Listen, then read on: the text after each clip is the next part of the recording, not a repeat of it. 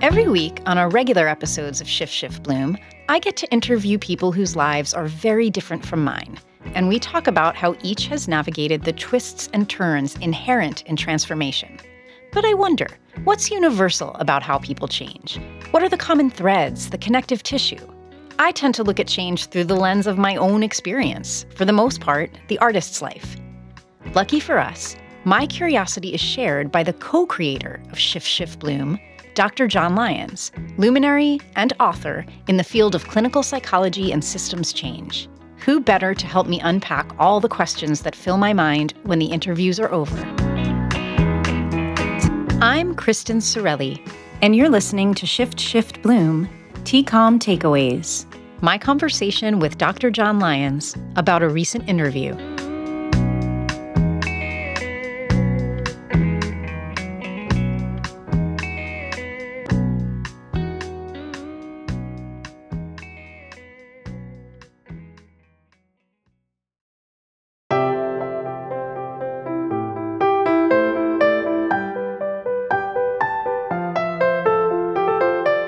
Back in the studio today with Dr. John Lyons, and we're going to fly back over my interview with Michelle McFadden, who had a traumatic brain injury, and see what John's perspective is on that. Welcome, John. Thank you. It's good to see you, Kristen. Good to talk to you. And that was an incredible story that Michelle told. So I wonder, though, you know her, right? I mean, so you have a relationship with her before. So what was that like for you, interviewing her? Well, I want to start by saying I thought it was incredible that she sat with me for 2 hours. Like every other guest who I leave as much time, I block off about 2 hours for each guest just because sometimes the conversation wants to go that long. And I wasn't sure if she would be able to stay with me, stay focused, stay concentrated. And she really did. She really stayed with it. And that in itself was a really impressive feat, because I can only imagine how hard it is for her to really take all that in, not just share and talk back, but to take all that in that I was tossing at her. But I've only known her for 3 or 4 years, so I've only known her as a person with a traumatic brain injury. But even in those 4 years, I've seen her improve leaps and bounds in her physical life. The very first time I met her, her walk was still impaired, obviously. And it's not so much anymore. So I've seen her change in that way. This is our first guest who you don't really have any prior knowledge of. So I wonder what jumped out at you. Well, I found it inspiring and interesting, and there's 3 things that really stuck out for me. The first is that concept that you don't recover, because recovery language is such a big part of behavioral health and substance use kind of dialogue. But I thought what she said was profoundly important and really needs to be thought about in that context. I was thinking about it in the lives of the people I know, family members, myself included, who have struggled with psychiatric issues. And do you actually recover, or do you learn how to adapt to them? And so maybe the recovery concept, although it sounds really good, it sounds nice, it sounds inspiring, it's actually aspiring to something that's not real. It's aspiring to something that doesn't really exist, because you're not going back to something that you would have been or were before. You're going forward to a version of yourself that is actualizing what you want to be in your best life. And so I just found that absolutely fascinating to think about and to listen to how she talked about it, and et cetera. So, yeah, I thought that was, I guess it was unexpected. It was unexpected to hear her bring up addiction and then relate it to recovery, and then bring up the reveal later on in the show where she said, one of the biggest positives was that this accident and injury stopped her from going down a path that she would have surely gone down. I had no idea that was part of her story. None whatsoever. So knowing her, I'd never kind of been privy to any of that information. And I really appreciated her sharing that because I think it's revealing and just important. I think a lot of people are going to respond to that. Yeah, and it's like, okay, so her head injury helped her recover from her substance.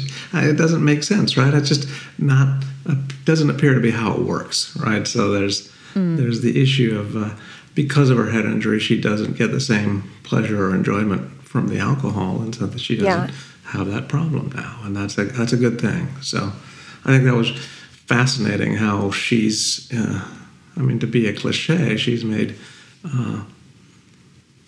lemonade out of lemons, right? She's taken what she has and made it into something special and something good, and I think that's just a beautiful story. That's the beautiful part of that story. Yeah. You said there were 3 things that stuck out to you. What are the other 2? The second one was her acceptance of help. The concept that, yes, I need help. Because it's really true of all of us, right? Every single one of us cannot survive on our own. And yet, particularly in the U.S., we have this sort of false notion of individuality, this false notion of that it's about me, and it's about me doing what I want to do and when I want to do it and how I want to do it and all these kinds of things. But truth be told, we're all interdependent. We all need each other for all sorts of things, even just to make sure the roads are paved, all sorts of ways in which we're interdependent on each other. So I thought that was a really interesting insight on her about how she was very independent and very focused on being independent, and that, she, as you commented, I think in an aside, the confusion of financial independence with emotional independence and the concept of interdependence versus dependency are all interwoven in this kind of complex fabric of relationships. And so I thought it was interesting how she thought about recognizing that she needs help and that she likely always will need help. And that's not a bad thing. That's actually a good thing. That's a positive part of her journey. Yeah, I appreciated that she kind of brought in that question of would this all have changed with time regardless of the injury? And it's just a question that hangs there. It's like, yes, as we get older, we probably are going to need more help than maybe we do when we're in our prime. But if we have no experience in asking for that help, where are we? Where are we left? And I think, like I said, I didn't know her before, but the stories that she tells lead me to believe she never asked anyone for anything. Yes. So to have such...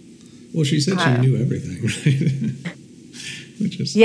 knew everything and could do everything. It was capable of everything, especially... Gosh, when you're an athlete...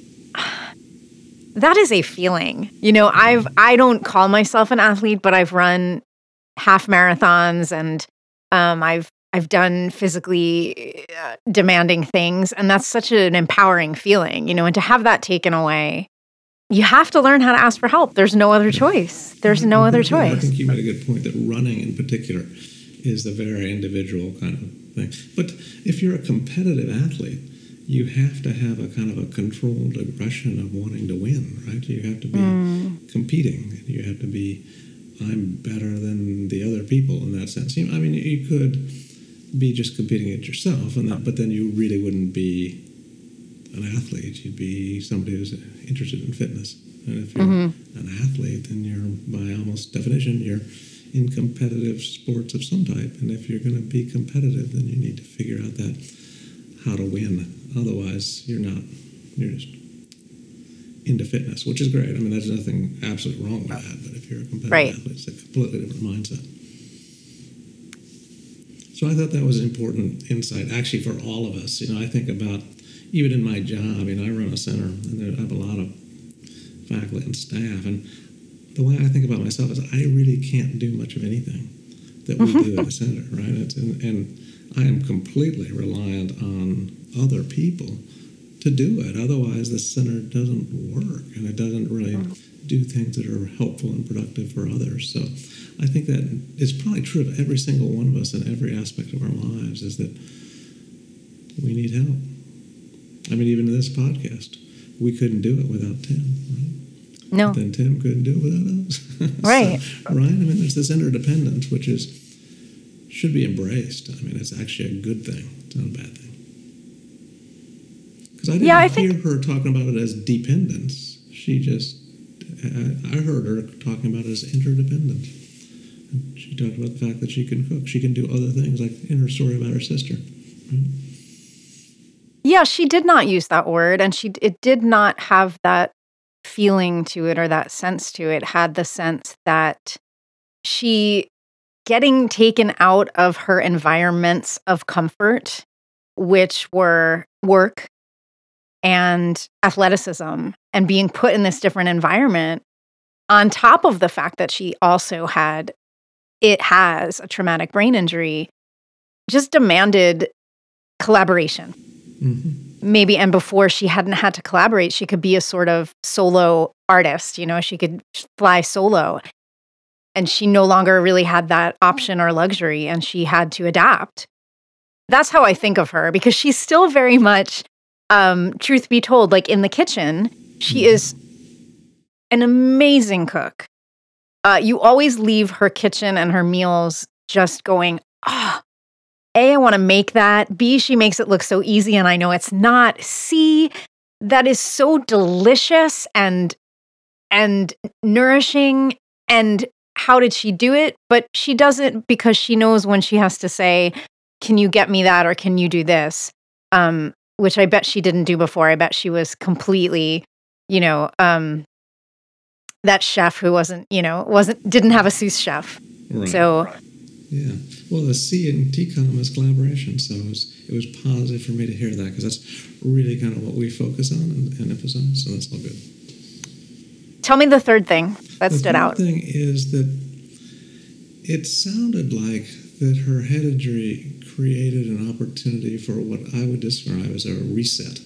And it was interesting to think about. Like, I was struck by her talking about seeing leaves for the first time and just enjoying the newness of things, and how she'd be perfectly happy sitting on the porch and looking at leaves. And so there's a whole lot of different things that you can unpack from that are interesting and important in terms of just appreciating the moment, being mindful.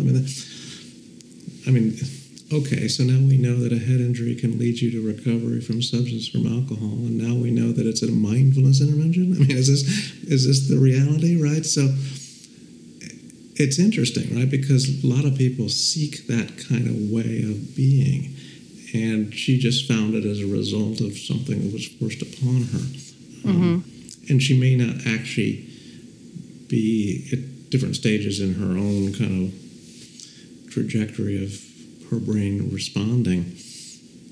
She may not be able to do certain things, right? And so it may just be a natural result of the trajectory of the head injury, the brain response. But it's interesting, right? Because that's a mindfulness. That's what people say is related to being happy and healthy and relational and all sorts of kinds of stuff, what she was describing. So being able to live in the moment is a gift. And so it sounded like, that she really wasn't very good, that skill set really didn't exist pre-injury. And now she's exceptionally good at it. Almost in a way that reminded me of children, right? And there was also the piece of it that it brought a lot of fear sometimes, because she didn't know what was going to happen or what something was. And so I thought about what that's like for children, the same kind of thing. And so appreciating that fact that kids are naturally mindful, and so therefore they are very aware that they don't know what's going on, and therefore might be fearful of certain things that are new. I think as adults and as parents, we probably should remind ourselves of that reality. Yeah, when she was talking at that point, those points you're referencing, I just wrote down the word. I kept writing down the word Zen.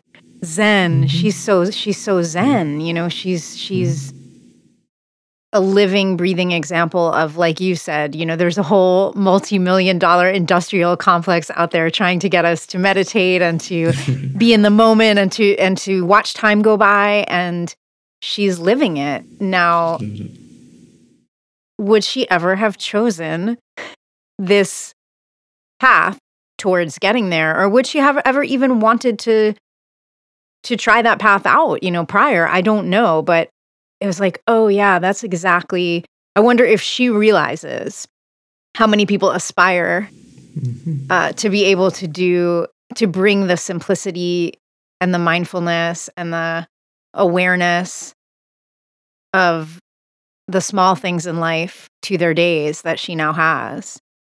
Well, that's interesting. I'm fascinated by that because she clearly loves that part of her new self, which is great.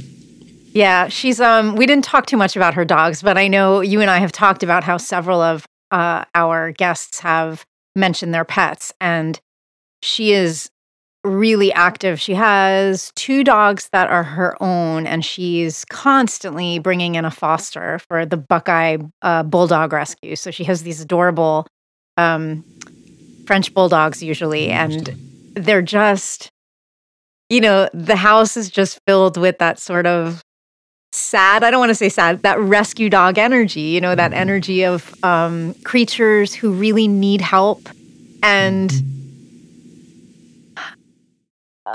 are fearful, I think, a lot, you know, and have things that they're worried about and things that they're afraid of for no other reason than that they haven't learned to trust or been in an environment that supports trust. And so it's just interesting to watch, to think of her as this IT professional who was calling the shots and knew everything, and kind of seeing her in her new habitat, which is, you know, this dog home and this food home and this garden home. It's everything's so organic in her life, I feel like, as I know her.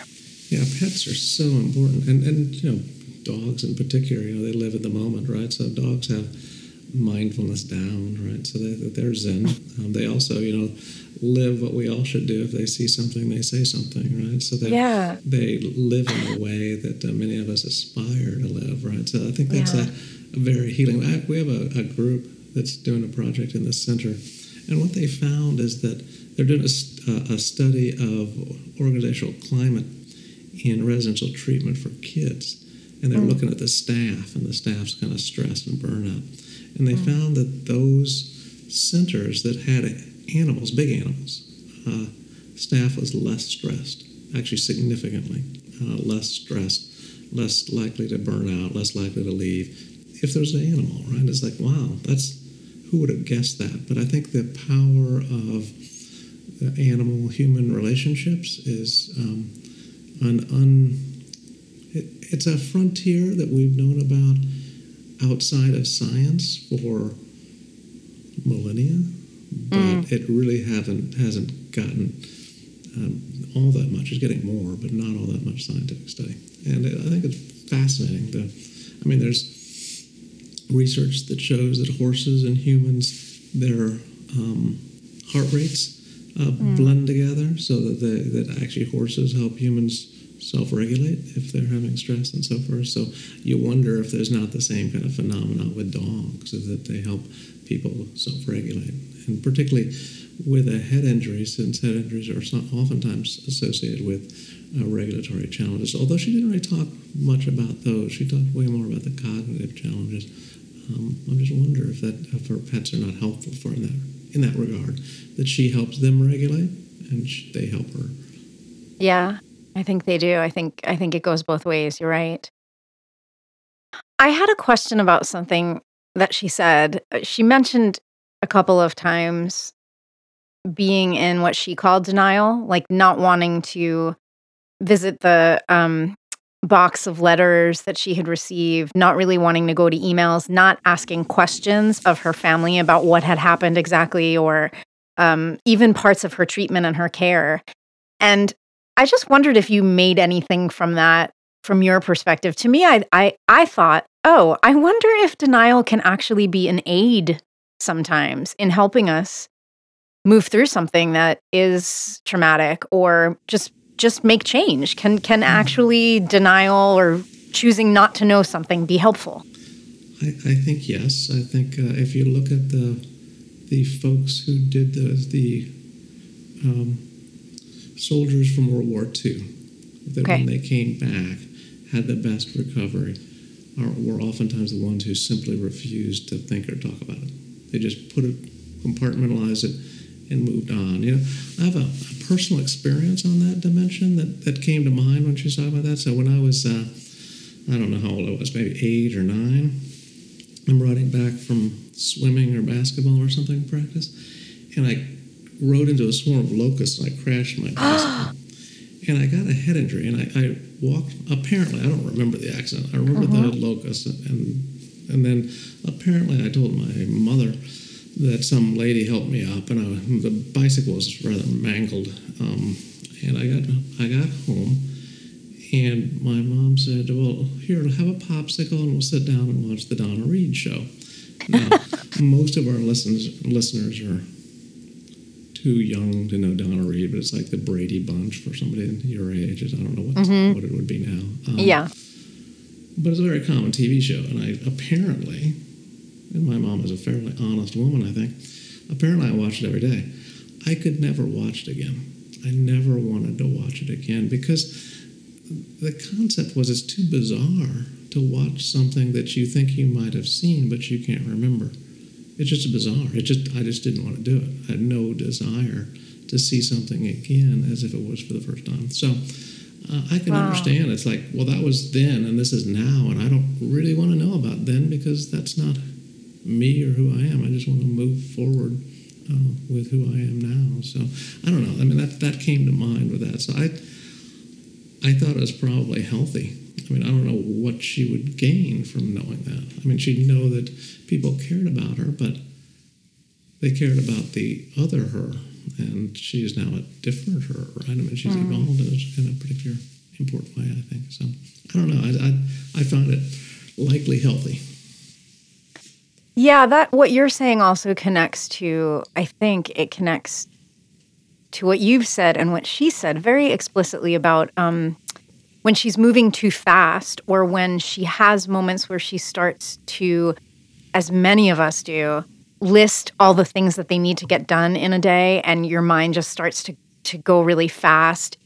And she said, oh, I have to remind myself that's just the past me, like creeping up and into conversation with the now me. And it was such a great example, I think, of her just strength of will to just go, I'm sorry, past self. You don't get a seat at the table anymore because, new self is having a much better time here taking a walk with my husband. And that's not denial, but it is a decision, a really active decision to compartmentalize, like you said, to just not allow a thought to enter the room.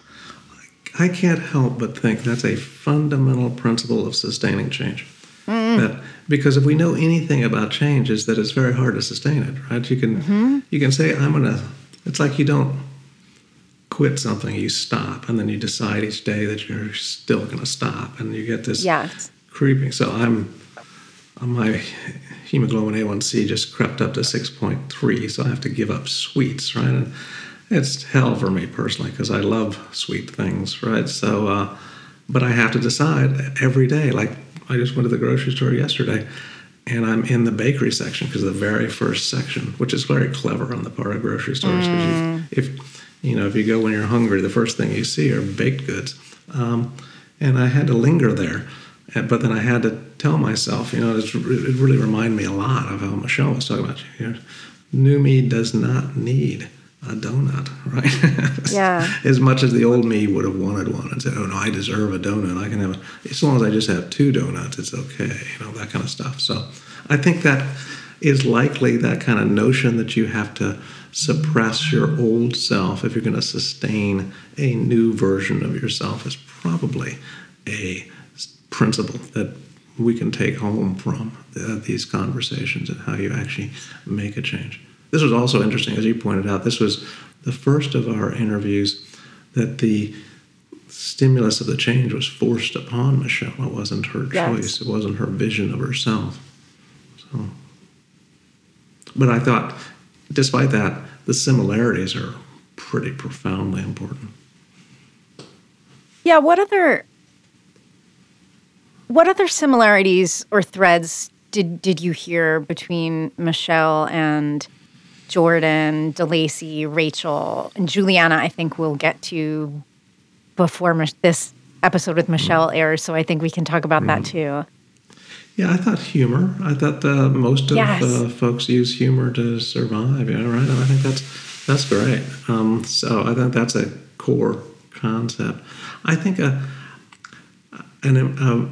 new version of a vision of yourself is also a common theme. That people have a kind of a sense of who they are aspiring to be, and they use that as a template to make their decisions or to guide them in how they approach things. I think that's been consistent across our guests. And just kind of this, and it'd be interesting to talk to some folks who weren't doing real well, because all of our guests have been amazingly resilient, amazing grit, amazing, if they get knocked down, they get right back up. I mean, fierce. Although it's hard to call Michelle fierce, she seems like the sweetest person in the world. But I suspect she's fierce, right, in terms of her insistence on getting better, insistence on mastering things, and she's not going to give up. She's just, if it takes her 2 hours to move the rock on the patio, she's going to spend 2 hours and move the damn rock. And I think that's been consistent across everybody. Is that when they put their mind to doing something, they do it, and they don't let things get in the way, stopping them from it. Even if it's not easy, even if it's not perfect, even if it's not at the time frame that other people would want, they get it done. I think what you're pointing out is also extremely counterculture, and in a way, kudos to us for getting these guests who have our examples of long-term change, like not quick changes, not lives that have necessarily supported quick change either. And so just, you reminding me about her talking about moving the brick, it's like the amount of patience this woman has developed just to make really ultimately what are very small changes, especially physically. It's just remarkable. And she talked about pace. She talked about when I go too fast is when the aphasia kicks in, or I just can't keep up, I can't process. And I thought, yay, that is so counterculture too, just this idea of, and it's something that Jordan talked about, just being patient with time unfolding and being patient with that you're not always in control. You might want something to happen one way, but it's not going to happen that way in that moment necessarily. And can you live with that? Can you accept that? Can you let time go by? Yeah, that whole concept of acceptance. I mean, you sort of used it and then took it back. And I can understand your ambivalence about that word. But there's something there that we probably need to learn how to put a description on that's not so glib. That it's about, exactly what you described, figuring out how you understand who you are and are comfortable with that, are happy with that. I would note that of all the folks you've interviewed so far, when you got to that rapid fire answer, what would you change in your life? She did not say, I would be on a different street corner so I didn't get hit by the car, right? She did not say that, right? I mean, so if anybody's going to say something like that, I would imagine it would be somebody like in Michelle's circumstance, but that is not what she would change. She would not go back and not have her accident. She'd actually go back and address food issues, food insecurity for children who have substance abuse problems. So I was struck by that. So that actually is everybody so far, right? That you are who you are, kind of component of people who do big, sustainable change. And I think that might be an important theme. Yeah, you're reading my mind with that, because as I was asking that question, the rapid fires, I pretty much have, they're standard. I might tweak them just a tiny bit for each guest. But as the words are coming out of my mouth, I'm thinking, how can you possibly ask her this? Because of course she wants to not have been hit by a car. And then she just says nothing to do with that. She says this other thing. And she wasn't even aware that that would be like an expected response, right? So it's not like she was faking it, right? She didn't say, well, most people would say this, but I will. No, she didn't even go there. It didn't even occur to her. It wasn't. Right? It wasn't a thought. Right, which is fascinating. I think that's actually extremely healthy. Yeah, right. Because imagine the desire to want to go back in time and change something that's unchangeable. That's like the definition of hell. Yeah, exactly. So that also was the piece that struck me most personally is I think in combination with what she talked about losing her being judgmental of others. And so I've published on traumatic head injury, right? I've done some research on it, but I never really thought about it at this personal level that she described it.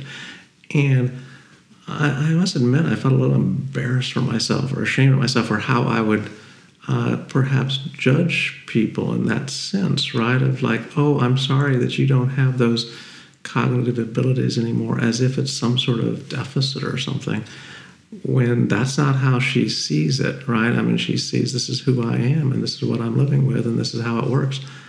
And I think that's important for us all to kind of understand as we look at other people in different circumstances and not judge them as, oh, poor them. Like one of the things that irritates me enormously is how some people talk about vulnerable children, but if you actually talk to the children, they never describe themselves as vulnerable.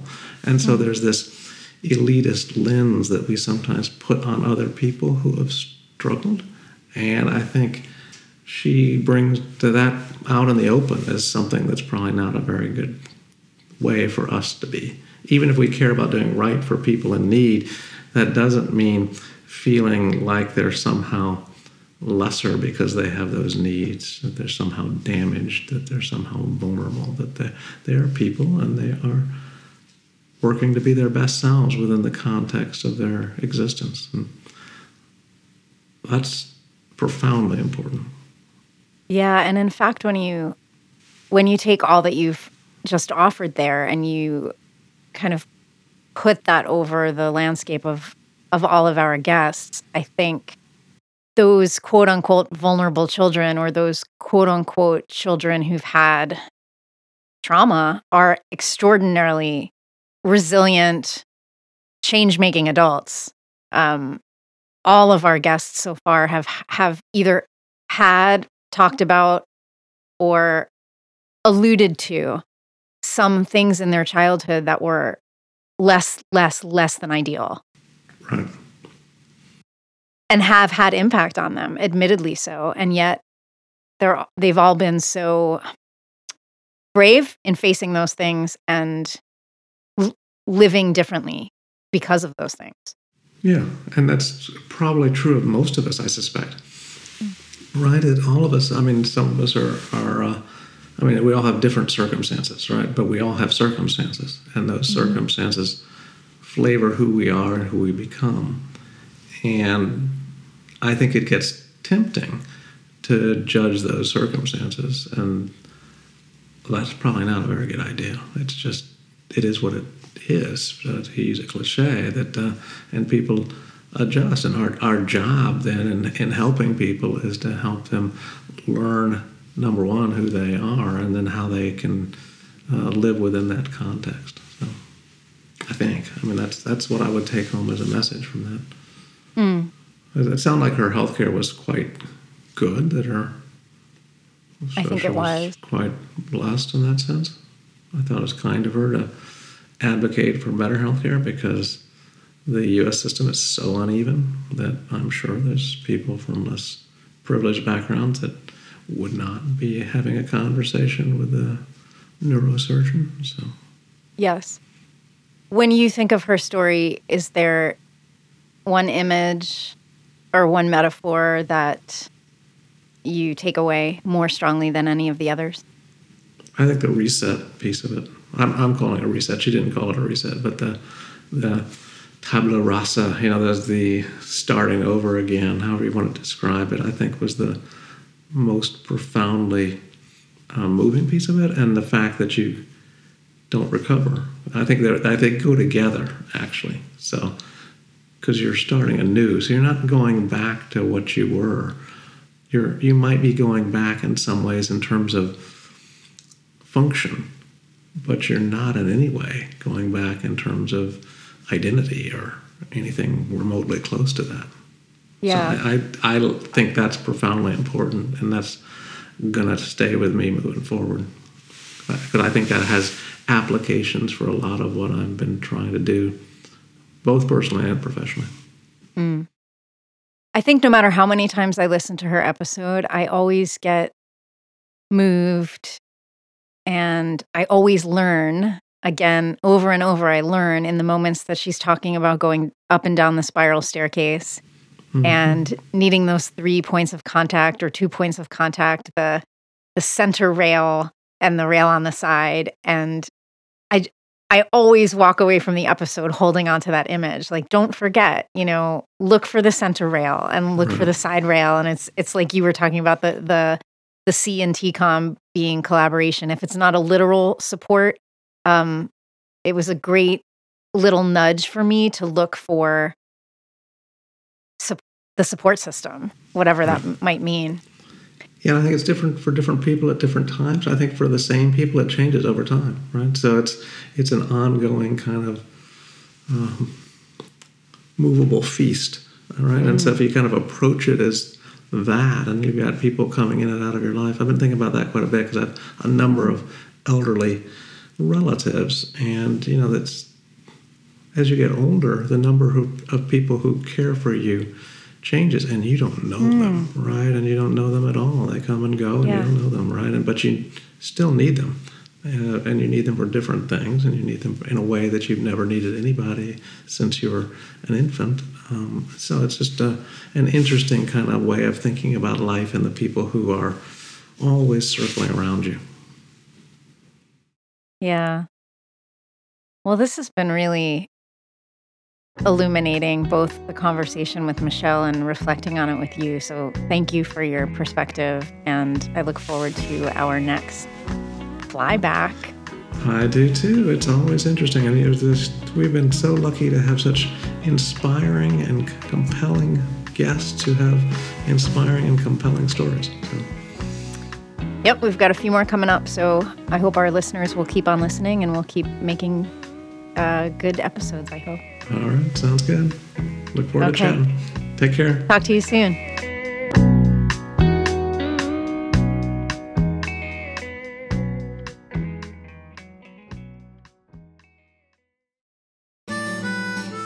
Shift Bloom is a co-production of TCOM Studios and Actually Quite Nice, engineered by Tim Fall, and hosted by me, Kristen Sorelli. Episodes are available wherever you download your podcasts and are made possible by listeners just like you. Please consider supporting our work by visiting us at patreon.com/ShiftBloom.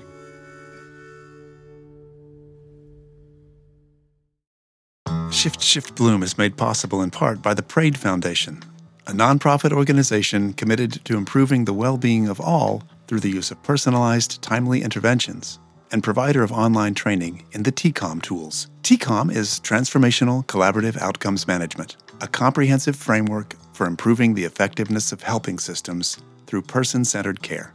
Online at praedfoundation.org and at tcomconversations.org. And by the Center for Innovation in Population Health at the University of Kentucky. Online at iph.uky.edu.